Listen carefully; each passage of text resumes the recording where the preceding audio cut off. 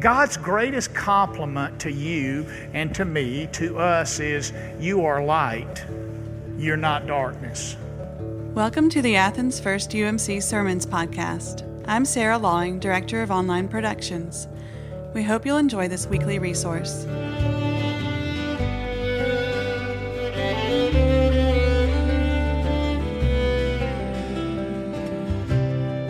You've heard our scripture lesson several times already this morning. It is printed in your bulletin, I believe, and it's very short, so it seems appropriate that we would read it together. It's the second verse of the 9th chapter of the Old Testament prophet Isaiah. Would you join me? The people who walked in darkness have seen a great light. Those who lived in a land of deep darkness, on them light has shined. It's interesting when you take something out of context. You may have had an occasion where someone repeated back what you said at some point in time. Now, you hope that they were accurate in that, but you accepted that as a fact, but it didn't sound like something that you would say because it was taken out of context. We've all had that happen to us. I talk a lot. I'm paid to talk a lot. And that's kind of a scary thing because sometimes people will say something I said in a sermon and it sounds kind of bad. And I hope that somehow it's surrounded by context that gives it some life. To really understand what Isaiah is saying, we must understand the context in which he was saying it. The people who walked in darkness have seen a great light. Those who lived in a land of deep darkness, on them has light shined. That was spoken in the midst of a terrible time in the life of the nation. The northern kingdom of Israel had already been taken over by the superpower of the day, the Assyrians. The Assyrians were not like the Greeks and the Romans. They did not come to your territory to try to make it better. They did not come to enculturate you. They came to dominate you and just to take everything you had. They were not a particularly cultured and refined people. So they had ravaged the northern kingdom of Israel, and King Ahaz, who was king of the southern kingdom, which was known as Judah, looked at that and thought, we're next. And so he decided to try to pay them off rather than subject the nation to the cruelty of what Israel had experienced. So he began to pay them taxes. He began to pay them off. And so Judah was not ravaged, but Judah suffered tremendously because they were characterized by deep and desperate poverty. It was a terrible time in the life of the nation of Judah. And in that context, Isaiah declares the people who walked in darkness have seen a great light. Christians 800 years later applied this passage to Christmas. They believe the fulfillment of this passage occurred when the light of the world was born, when the light came into the darkness and the darkness could not overcome it. This passage has been applied over and over again to periods of darkness. In his book, The Lion, the Witch, and the Wardrobe, C.S. Lewis writes, "It was always winter, but never Christmas. It was always winter, but never Christmas," as he used those words to describe that period. I feel like we've been living in a period of winter, but it was never Christmas. The pandemic has been an unusual time in each and every life, one I could never have anticipated. I confess to you today my ignorance. I don't find great pleasure in that, but it's not a secret to you. And so I confess to you once again my ignorance when we initially began this journey of the pandemic, and the word was, everyone shelter in place. I didn't really know exactly what sheltering in place meant. I meant, can I never leave my house? Can I go out in the yard? Can I go get gas for my car? I remember going to a car dealer to conduct some business, and I was a little surprised by why they were open if we were sheltering in place. And they said, well, we're considered an essential. that people need automobile transportation. So the longer we sheltered in place, the more that I learned about it. But the strangest part of the sheltering in place period was this. We were closed. The church was locked. And no one was up here day after day after day. Sometimes I would drive up here and walk the halls, and it was weird because nobody had been in here for quite some time. So there were things that happened during this period, I think, that were totally unexpected to us. We never imagined that we would be functioning in the way we were not functioning during the pandemic. And to that situation, to those circumstances, Isaiah declares the people who walked in darkness have seen a great light. Were you able to find light in the midst of darkness? What does light do? Light enables us to see. Darkness limits sight. We all know that. I woke up early one morning this week when I had an early appointment, and I was trying to look at my phone to find out what time it was, and I reached out to my phone in the darkness. I couldn't see my hands in front of my face, and as I reached out and pillaged around for my phone with Penny asleep next to me and the dog asleep over in the corner, I was anxiously trying not to wake anyone up, and as I reached around, I knocked over my Yeti, which had water in it, and it hit the hardwood floor and went boom. I was hoping against hope that the cover had not come off to dump all the water out. And so I hurriedly tried to get down on the floor to find out where it was without turning on the light. And as I did, I dropped my cell phone and it went boom on the hardwood floor. And by then, Penny said, "Just turn the lamp on, Chuck. We're all awake." It's hard to see in the dark. It's hard to see when you can't see. It's a difficult thing. I don't think that's what Isaiah is talking about, but I think we all know that we need light to be able to see in the darkness. And I think what Isaiah is talking about is spiritual blindness, which I suffer from as well. Sometimes if we are not careful, we can have a kind of spiritual arrogance. We can have an arrogance about what we know and who we are, and we can look at the world, if we're not careful, from an arrogant position. We can be resentful and try to justify resentment when we know that we really can't do that, no matter what the circumstances are. But we can still fall into a kind of spiritual blindness at times where we're resentful and we're okay with it. Now, we don't stay okay with it, but for a period we might. We can live in a period of denial, where we're just living in some denial about things around us. Denial of who God is calling us to be and who we actually are, and the distance between those two. That's spiritual blindness, and that is what Isaiah is talking about. A light has come to shine in the midst of that kind of spiritual denial. Darkness limits vision. Not only does it limit sight, it limits vision. The church of Isaiah's day had lost its vision. It was living through a desperate time, and it did not see a lot of hope out there. It saw despair out there. Some of you have heard of the U.S. gymnast Simone Biles. Anybody? If that doesn't ring a bell, I'm going to be really embarrassed. Not of me, but of you, okay?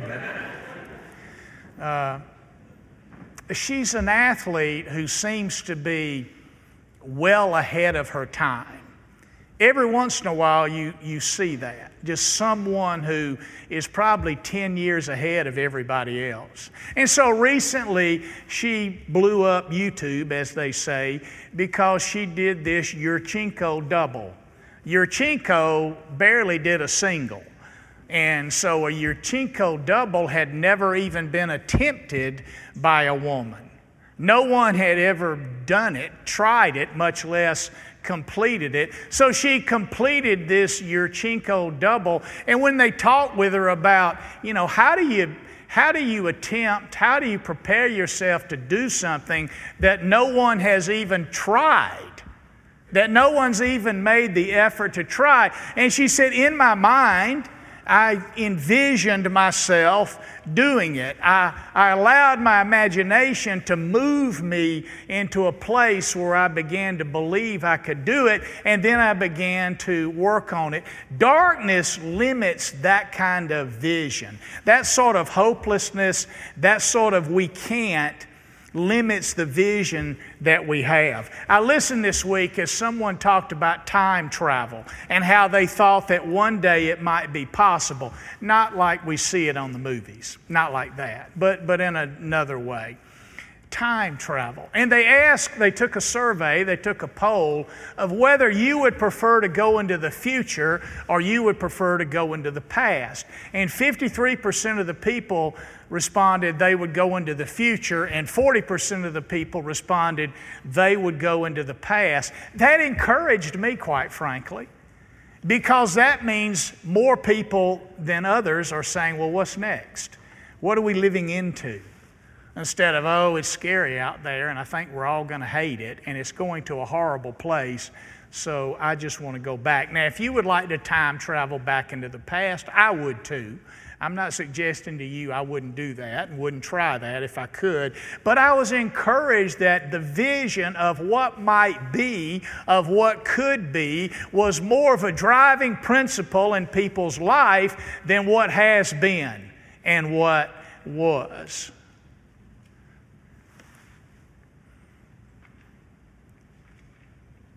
I heard someone say this week, never be surprised by evil, and never be paralyzed by despair. What happened in Isaiah's time is that they were not so much surprised by evil, but they were paralyzed by despair. Sometimes we live in such a hopeless place that we find ourselves immobile as a result of the despair that we are feeling. Never be surprised by evil. It's a part of our world. It's a part of our life. We know that. The Bible talks a great deal about it. But the Bible also says the worst things are never the last things. The worst things are never the last things. They just aren't. We're going somewhere better. And whatever position you're in now, whatever you're experiencing now, as terrible as it might be, as heartbreaking as it might be, please be mindful that the worst things are never the last things. Easter tells us that. Death does not have the final word. That's not the last thing. Life is the last thing. So, darkness limits sight, it limits vision, but light comes. And light shines in the darkness, and as the Scripture says, the darkness cannot overcome it. God's greatest compliment to you and to me, to us, is you are light. You're light. You're not darkness. You are light. But what do we have to do or need to do to be able to be as much light as we possibly can? I was reading something from Oswald Chambers this week, and here's what he writes. The great word of God to us is abandon. When God brings us to the venture, take it. The great word of God to us is abandon. When God brings us to the venture, take it. We must hear that as individuals, and we must hear that collectively as a church. When God takes us to the venture, when God brings us to the moment, take it. To be light, we must abandon things. We must abandon excess. I read this week that consumption of alcohol is up during the pandemic. that we're drinking more. We're drinking more than we have in quite some time. And I think obviously that's pandemic related. There's also a book out now called Hooked. Have you seen it? It's a book about junk food. And the author contends that junk food in America is more dangerous than crack cocaine in America. That junk food is killing so many more than crack cocaine is. You see, I have an excess problem when it comes to junk food. I'll confess my sin this morning. I have that problem. And if I'm going to be light, there must be a way to abandon some of the excess. Let's talk about something besides donuts and bourbon. Let's talk about worry. Worry. It's like a rocking chair, isn't it? Something to do, but it gets us nowhere. Worry has become the official emotion of our day, has it not? Henry Nouwen says this: worry causes us to be all over the place, but seldom at home. Worry causes us to be all over the place, but seldom at home. And yet we all know there is an excess of worry, and it's going to be impossible to be light as fully and possibly as we can if worry dominates who we are. There's an excess of worry, and if we're dreaming of a greater possibility of who we can become, that excess needs to go. What about fear? People say that this is the biggest fear that they have, standing up here and talking in front of you. You know, the biggest fear of this is when it falls flat. The biggest fear is when I say something that I thought was funny when I was preparing and it's not funny. And so I say it and no one even smiles, much less laughs, right? That's terrible. That is a terrible experience. So in order to kind of battle that fear, this is the truth, but I never tell people where I'm from. And I never tell them that I serve a church. And I certainly never tell them the church I serve, so you're safe. But I have before, and I got this from a comedian who said, you know, getting up in front of people and telling jokes when nobody laughs that's pretty bad. And then you begin to be heckled. At least that doesn't happen in church. You heckle me on Monday with your emails, but you don't heckle me in front of everybody, and I appreciate that very much. But sometimes, like, I hadn't been in the hospital in a long time. They won't let you come. But there have been occasions when I would, go to Atlanta. I wouldn't do it at Athens Regional or St. Mary's. But I would go to Atlanta, and I'd be at Emory, or I would be at Piedmont, or one of those. That's usually the two that I go to the most. And I would get on the elevator, and there would be people on there that I didn't know. Sometimes I'd just start to sing. And it would be kind of cringe-worthy, you know what I mean? But it would help me stand up here in front of you and talk.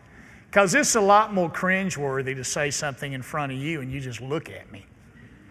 It's even worse when you doze off. And it's even worse when you lie down in the pew. You know what I mean? And so sometimes I put myself in situations that are sort of cringeworthy so that I can kind of overcome those feelings that you have when you stand up in front of people and talk. Fear can be paralyzing. And an excess of fear prevents us from being light in darkness. Sometimes we won't take the chance because it makes us a little bit uneasy. We have a shot, but we don't really like the shot we have. We want a better shot. And so we don't take the shot because it makes us squirm a little bit. We have some fear associated with it. And so we just sort of say, not the right time. It may not be the right time, but sometimes it is. So I try to prepare myself for those moments by suffering your rejection. So thank you for rejecting me. It allows me to be braver. There's an excess of a disease that's spreading. It's always been here. The Scripture says it was here from the very, very beginning. And the disease is the disease of me. It's spreading. In other words, it's when we look through these eyes of ours, and here's the questions we're asking. What's in it for me? I want what I want when I want it, how I want it, like I want it, at the time I want it. And so we move through, and those are the questions we have. What is in it for me? I want what I want, when I want it, how I want it. And I don't want it any other way. And the disease of me is a terminal illness. We make distinctions between a cold and cancer. We know that a cold is typically not a terminal illness, that a heart attack can be, that a cancer can be. And so we understand the distinctions between a cold and cancer. Disease of me is cancer for the church. We all know that. We're part of a community of faith, but when you look at the pie chart of a church, if the larger piece of the pie is the consumer and the smaller piece of the pie is the servant, that church is in trouble. Those churches die. They're dying all over the place right now as we speak. Because churches sometimes become comfortable with the wrong questions. What do you have for me? I want what I want. I want what I want when I want it. I want what I want how I want it. If that's the overriding conversation in the life of the body of Christ, that's terminal. That's what kills churches. We think, well, they had to change their location. That didn't kill the church. Well, you know, the circumstances around the church changed and they just died off. That didn't kill the church. What kills the church is the disease of me. And we all suffer from it from time to time. But if the conversation in the body of Christ is not about the body of Christ, if it's not about the mission, if it's not about the relationships that we have with each other, if it's not about us, but it's about me, then there's a problem. And so the conversations, the piece of the pie, must be much more servant than it is consumer. And if it's not, I don't care what church it is and what location it's in and what denomination it is, if not any denomination. I don't care who the preacher is. I don't care how beautiful the building is. That church is going to die. We have an excess in our culture and in our society of this disease of me. And there's too much of it. And so, the people who walked in darkness have seen a great light. There's promise. There's possibility. There's a future. And we live into it. A new day is dawning. Thanks be to God. That's what Isaiah is declaring in the midst of terrible circumstances. A new day is dawning. And when that new day dawns, what comes with it? Light. Light. Light. Today, we celebrate life together as brothers and sisters in Christ. The United Methodist Church has an open communion table. That means anybody sitting in a pew can participate in communion. You don't have to be a member of this church. You don't have to be a part of this body of Christ. You may be from out of town and you're passing through Athens. It happens all the time, and you're welcome to the table here. I love that about the Methodist Church. It's an open table, and the invitation is an open invitation.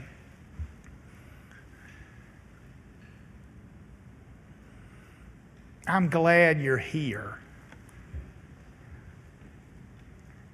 You make my heart grateful. Some of you are watching online, and I'm grateful for that. We continue to develop that so that it will be as good as it can possibly be. We're learning each and every week, and I hope 6 months from now it will be better than it is today. And those folks who are unable, who are shut in, and unable to come here to this physical place on Sunday morning, I'm so glad that we can still connect. That makes my heart glad. So welcome.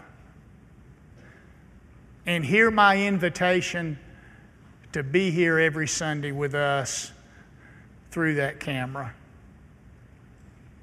But some of you who are watching today are physically able to be here.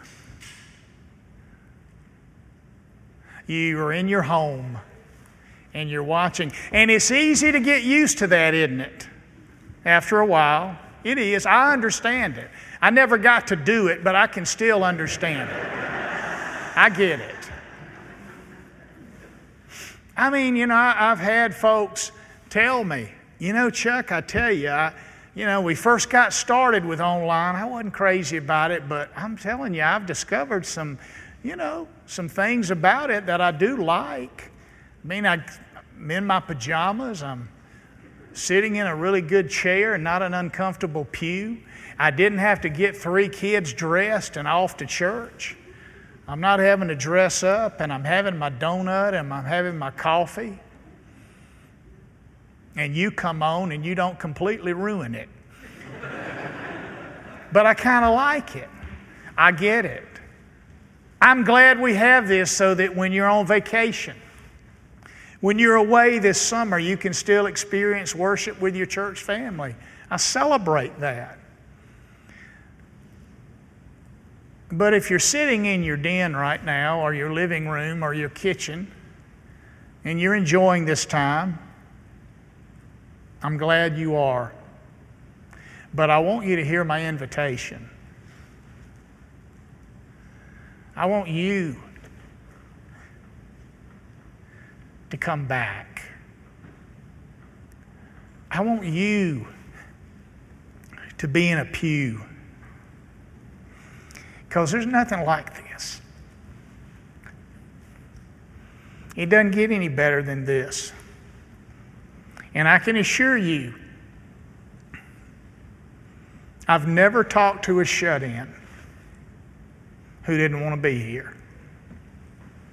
The day came when they could no longer come, but they always yearned, they always longed to be here. So this is my invitation to you. Please come on back. It's time to come home. It's time to be with your family again in a way that blesses all of us. So if you're watching today, and I hope you're enjoying the experience, I hope you also hear my personal invitation to you. I want to see you. I want to worship with you in person. I want the pews of this place to be full once again. I'm encouraged because last March I stood here and no one was in a pew. We've come a long way. But we've got miles to go before we sleep, right? So come on home, brothers and sisters. Come on home. Thanks for listening. To listen to more sermons, read past devotions, or look up opportunities on how to connect, visit us at athensfirstumc.org. Stay in touch with us throughout the week by following us on Instagram or Facebook at Athens First UMC.